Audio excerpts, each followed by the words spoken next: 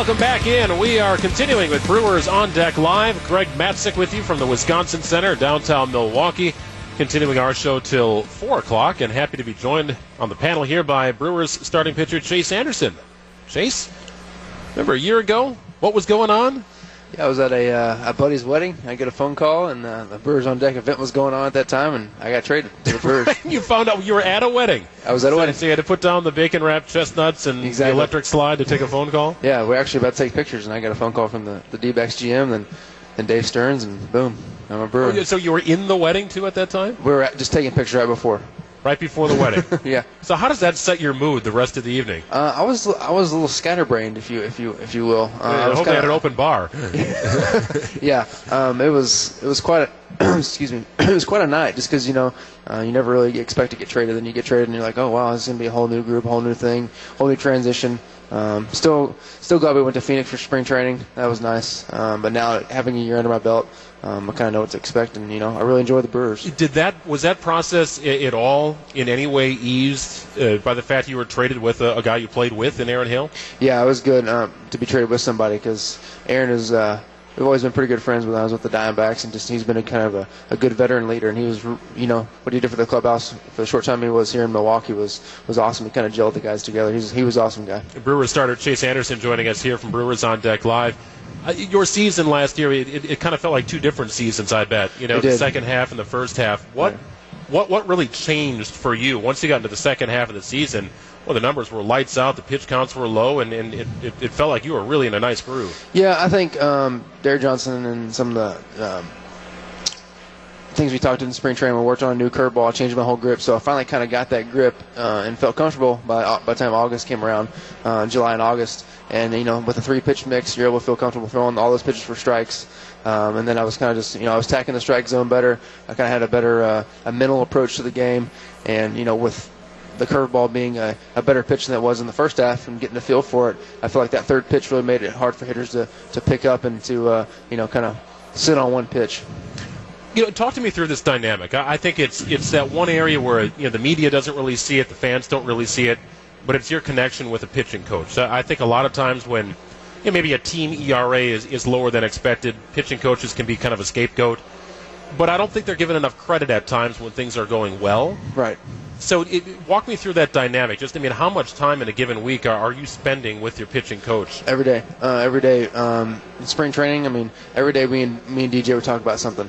And there's always either work around the curveball, where to locate a fastball, what counts I should be throwing different pitches in. Always trying to fine-tune my delivery. I changed a couple things in my delivery for this after All-Star break, and that helped out too. You're always figuring out and trying to pick the pitching coach's mind to see what he can challenge you with, and he challenged me with those few things, and I just learned how to I implemented it in my game, and it worked, and he should deserve a lot of credit. Even when we struggle, I feel like that's more on the pitcher than it is anybody else, but when we do well, he should get some more credit, that's for sure. Advanced scouting, things of that nature, where to pitch a guy, all that kind of stuff. Yeah, and just learn how to read swings too. Like you throw a pitch, a guy fouls it off, you see where he fouls it off at, so you kind of know what sets up the next pitch, that kind of stuff. That's really interesting, and I think this year is going to be a new challenge because, last year at this time you had Jonathan Lucroy, Martin Maldonado. I think it was well documented how good Luke was at framing pitches. Right. The thought was he could make pitchers better than perhaps they really were. Right. Those numbers look really good. True. But now you step into a situation where it's okay. You're getting your feet wet again here with a couple of new guys. How much time does that typically take? Is a month or 2 months worth of time before the regular season enough time? I think so. I think if you have good communication and you talk to each other on a daily basis after your bullpens and spring training, after your games, your outings, all that kind of stuff, if you have that dialogue and you show you care about the catcher and the catcher shows you cares about you, you can really build a good relationship pretty quickly. So what did you learn from your time coming over from Arizona to Milwaukee, not only through the process of being traded, but just in terms of being a professional, a new city now, and adapting to a new teammate that's teammates that are in a rebuilding kind of mode? Right. Was that an adjustment for you, and how did you handle it? It's always a little bit of an adjustment just because you don't really know what to expect, and you go into a new team, and I was drafted by Arizona, came up through the system, and got to the big leagues with them, so you kind of have you you want to stay there for a little bit, and then you get traded, and you're like, okay, that's over with, a new chapter of my life, and come here, and they're in the rebuilding process, and but the guys in the clubhouse, we're trying to win every game, no matter what the case is on upstairs or whatever it may be. So I think being here now and looking back on the fact that I was traded and seeing the transition it was. I think I put a little bit too much pressure on myself to start the season last year. And I think as the season went on, I kind of relaxed and just did my thing and was more comfortable. And I think that led to some success on the field. It seems like from a volume perspective here, the number of guys with major league experience coming to camp as starting pitchers, I haven't looked back last year, but I would argue that it's probably higher this year than it was a year ago. Seems like that competition is going to be very interesting to watch throughout spring training. You pay attention, right? How many bodies you got there. Sure. Decisions have to be made somewhere at some point. Correct. That opportunity to compete for your role, is that something you relish here? I do, because in Arizona, when that was the kind of the case in spring training, I relished the role and I had really good springs. I think it brings the best out of anybody. Competition always is a good thing, and it gives you that edge. When you do well and you earn that spot, you feel like you've earned it, not just kind of given to you. So I've always been that way my whole life. I've earned everything I've gotten, so I'm very thankful, and I'm excited for spring training. Do you guys learn from one another too on the mound? I mean, you guys are a fraternity. You spend a lot of time with each other, right? The starting staff and so on. Even though you may have different styles, can you pick up on something that Zach Davies does or that Jimmy Nelson does to either get a certain guy out or how they manage the game? Right, yeah. Me and Zach talk a lot. We play catch a lot because we're kind of similar pitchers. I might throw a tad bit harder than he does, but he's kind of... You can say that louder if you want. You might still be here. But he's like, just watching him pitch, he's really good at dissecting hitters' weaknesses. Like I call him the mad scientist on the mound. He's out there he's picking guys apart, like making the best hitters look not very good in the box. So we talk a lot. Jimmy and I talk a lot. We bounce ideas off each other. We play catch each other to see if our pitchers are moving the right way. Ask him how do you get this certain guy out, because I haven't got him out the last 10 times I faced him.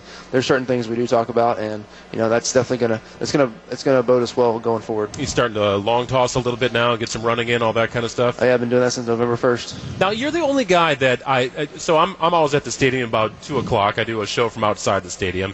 If you're not pitching, you're running. Right? I mean, you guys run a ton. Yeah. Now, you're the only guy I've ever seen actually running on the outside of the stadium. Yeah. Frequently. You would run by me as I was walking to do my radio show. Yeah, I have a little route I run the day after I pitch. It's like 3.5 miles. Just kind of a flush the body out. I don't like running on treadmills because the scenery never changes. When you run outside Milwaukee, you get to go down by the river, you see the trees. That's kind of my style. I'm more of an outdoors person than indoors. You guys got to set up like some kind of starting pitcher scavenger hunt where you get your running in, but right. You're also looking for different things around the stadium. Yeah, exactly. That'd be interesting. We should try that. Keep it nice and light. Exactly. Well, Chase, looking forward to spring training here. I know you'll head back to Dallas here for a minute, and then February 14th. I know. You got to explain to the family or the wife that you got to leave on Valentine's Day to report. But I know we're going to leave a little bit earlier, so maybe I can plan something for that evening, like a nice dinner or something. There you go. Well, appreciate you having on with us today. Thank you very much. We'll see you in spring training sometime in March. I'll be down there for about a week. Brewers starting pitcher Chase Anderson on Brewers on Deck Live.